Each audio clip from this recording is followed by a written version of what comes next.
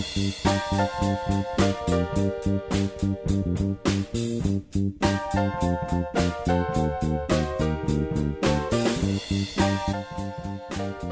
back to another episode of the Into the Night Minute. Each week, Movies by Minutes hosts examine the 1985 John Landis directed comedy Into the Night, 1 minute of screen time per episode. I'm John Zabriskie. And I'm Jeff Glover. And we are from the Predator Minute podcast. Set us up! Good stuff. Stick around. Good to be back, John. We're still watching Into the Night. Yep, another day, another minute. This minute, we're speaking about minute 42 of Into the Night. Minute 42 opens with Diana saying, "You're telling me," and it ends with Ed saying, "They killed this guy for 6 emeralds." So this minute, we're learning all about why exactly Michelle Pfeiffer needs Jeff Goldblum's help in the movie, because up to this point, if you've been watching the movie, they haven't told you anything other than there's bad guys after her. They killed her friend, but we don't know what they want. And we're going to learn all about that this minute. Yeah, and Goldblum is mostly concerned, or Ed is his name, Ed, mostly right. concerned with his car has just been towed, which I understand. I would be concerned with that as well. Yeah. So he just wants his car back, man. Hey. But she's leading him across the movie set here. What would you call this? Like a movie lot?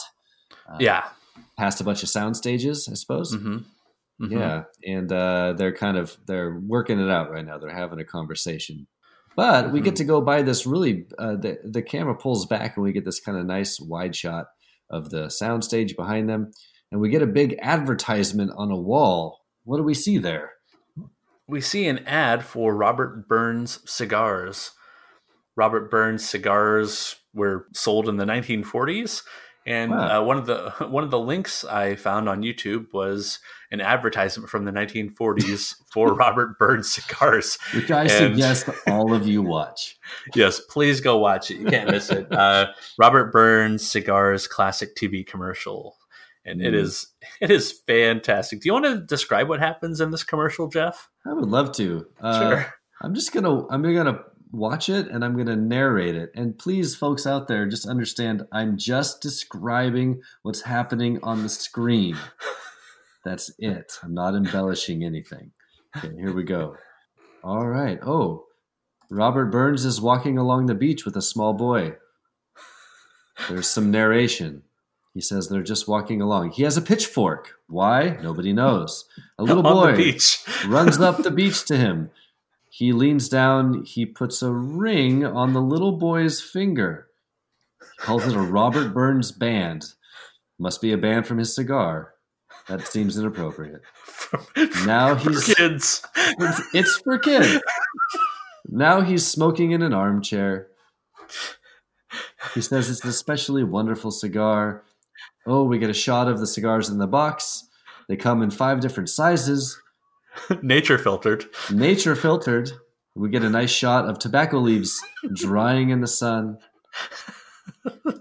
And we're also informed that you can either get the fancy Robert Burns cigars for 25 cents or 2 for 25 cents. Holy cow. Wow. Okay. Robert Burns cigars. I'm going to have to go pick some of those up.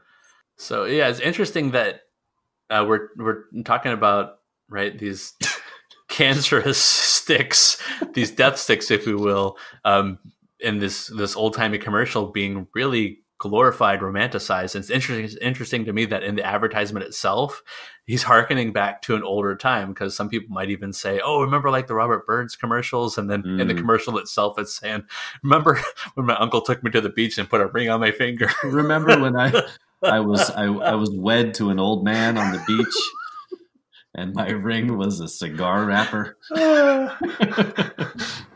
Oh, the good old days. Good old days when smoking was not painful or harmful or cancerous. And child marriage was not illegal. Robert Burns, we salute you, my friend. Salute you. Rest in peace. Yeah, Robert Burns apparently has a surprising amount of pepper and spice throughout the cigar, balanced out by smooth cedar notes and aged tobacco. Oh. Is it that surprising though? It's just what I would expect from Robert Burns. Probably not by like the 10th cigar or even like the second cigar. Like if you're still being surprised by what a cigar tastes like, maybe Right. stop smoking cigars. Maybe seek medical help. Oh man, Robert Burns. Robert Burns. Okay, so that's fun. All right, so they walk by the Robert Burns ad. Right. Which okay. Let's harken. Let's rewind it for a second. Which tells Okay. us, okay, this must be maybe an old timey movie set at one point that Okay, they're shooting sure. that for, having that advertisement from the 30s or the 40s, putting you in that time period. Now this is kind of cool that we get. You know, we talked a little bit off before we started recording about how it's kind of cool when there are movie sets in movies, right? Like movies inside of movies. Yeah, it's fun. It's almost like a playland because you know what you're seeing as the movie in the movie can't be real. No part of that can be real. So they're free to like use the sets or interact with people who are trying to do a different job. It just kind of opens up the rule book to say, hey, we can kind of do anything with a movie within a movie. Yeah. Oh, I just thought of like the best movie that has movie within the movie. Okay. Have you ever seen The Player? I have not. Oh, The Player is excellent. That's a very, very good movie. Truly a great film. Okay. Check out The Player. Yeah, I believe that's a Robert Altman movie.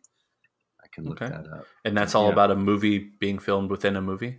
The whole thing takes place like within Hollywood. So the whole thing is very tongue in cheek. Like the movie is about actors and actresses like on movie sets, on movie lots, like people trying to get deals done. Mm-hmm.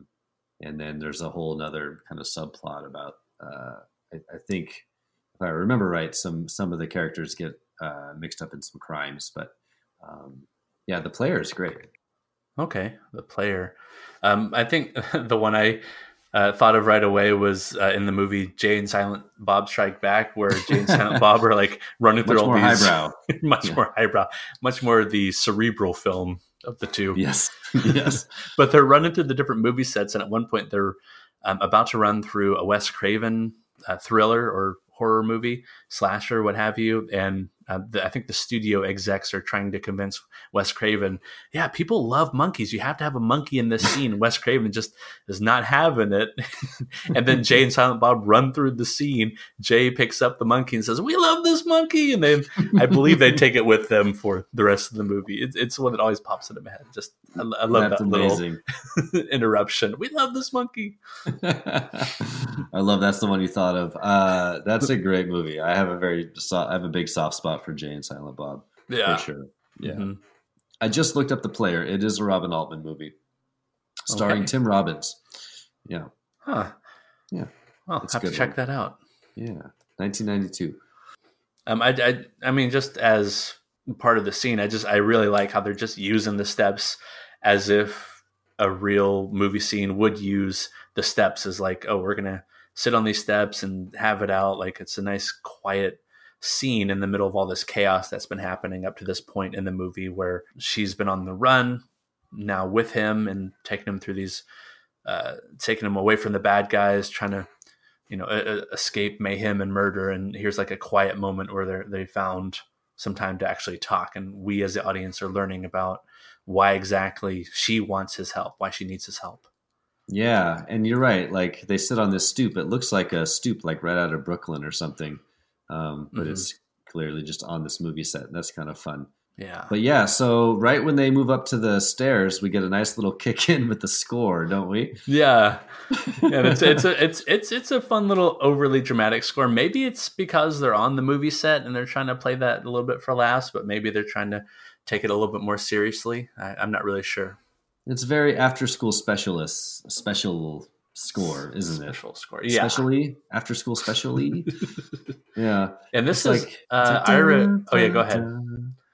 Here's my rendition. Da, da, da, da, da, da. And then she says, "Dad, I've been taking." Oh my God. I was going to say, I've been taking caffeine pills, but I have AIDS is much more dramatic. Yeah. Wow. Okay. So dramatic for after school special. Ira Newborn is our composer for this movie. Ira Newborn had a long 1980s to 1990s run as a composer, composing music for 16 Candles, Weird Science, Ferris Bueller's Day Off. Nice. Yeah. Planes, Trains, and Automobiles. Oh, man. Naked Gun. Oh my gosh, it's one of my personal favorites. Oh, yeah. Uncle Buck, My Blue Heaven, Naked Gun 2.5, Ace Ventura, Naked Gun 33 1/3, Jerky Boys movie, Mallrats, and ending with Basketball. Like all the great comedies from the mid to late 80s. That's awesome. Yeah. Wow. So I don't know why he's not still composing, because that's a nice run and looks like he's still alive. But yeah, it looked like he ended. Maybe he's retired. 98. Yeah, maybe just retired. Yeah, that's pretty cool. All right, so should we talk about the conversation here, because we find out that we get a little motivation for her actions, right? Mm-hmm. She says they killed him. He's like, killed who? Hossie. Yeah, and so we find out. Well, he finds out what we already know, which is that guy got killed in the airport parking lot, and that's why she's on the run. Right. It's she's on the run because they killed her buddy, her partner, her friend, Hossie, for these emeralds. She mentions 6 perfect emeralds, priceless. Yeah. That's all she tells us in this minute, so she doesn't give us where they're from yet. But I love Jeff Goldblum's reactions to everything. The first couple things he's saying is, killed who? And she says, Hossie. He says, Hossie? And he does this next minute too, where he's just kind of giving a 1 or 2 word question back to ask for more details, because he's already been doing this every time she takes him somewhere new up to this point. She's finally giving him answers. So it's just, I just love his little, okay, his little reactions. Classic, like, Jeff Goldblum calm, where he's in the middle of a situation where he shouldn't be so calm, but he is, right? He's got that Jeff Goldblum kind of cool to him. And even at the very end of this minute, when he's like, so they killed this guy for 6 emeralds, right? You know, and like in that moment, you're kind of like, yeah, what the hell? Like, they killed him for 6 emeralds. Nice save, thanks. Yeah, you're welcome, universe. Well, Michelle Pfeiffer is doing Michelle Pfeiffer things. She's really good at these emotional appeals in her movie, where she's putting inflections on everything. She could just be saying there are 6 perfect emeralds, they're priceless, but she's given this inflection of there's 6 perfect emeralds, priceless. Like every word that she's saying is hanging with desperation, with help me vibes all over it. Yeah. You can see this is early in her career, right? Like, she had, am I right about that? She hadn't kind of really broken out yet. You can see here, like, the beginnings of why she had a big career there for the next 15 years or so. Yeah, this is just, I think, 5 years into her career, which started in 1980, at least film-wise. Right. TV-wise, it looks like it started a couple of years earlier than that. What would be her, like, breakout, do you think? Scarface. Scarface. If you remember Scarface, she's Tony Montana's girl and wife, and she's cocaine. Yeah, cocaine. She's just I forgot about that. I forgot devolving throughout the movie as I forgot that she was the love interest in Scarface, right? Okay. Brian De Palma. Yeah. Yeah, she's good. Like, she like I said, you can see why her career took off after these first few films. Her performance is subtle but very real and you know, hard to deny. How she has just a nice screen presence. I'm probably going to save the Savak talk for tomorrow, because it kind of talks more about the specifics about Savak talk about the bad guys that they're being chased by. Cool. Yeah. So did you have anything else for this minute? I don't think so. I mean, we covered the cigar commercial, which was really the most important thing. So Right. We had to talk about that. Yeah. Yeah. Okay. All right. That wraps it up, I think. All right. Listeners can find the Into the Night podcast on iTunes and Google Play or at the main site, nightminute.com. The social media presence is The King Lives Listeners Limo on Facebook and on Twitter at Night Minute. I'm John Zabriskie. And I'm Jeff Glover. And please join us here next time on the Into the Night Minute for Minute 43. Do we thank you or what? I'd say I fall in the what category.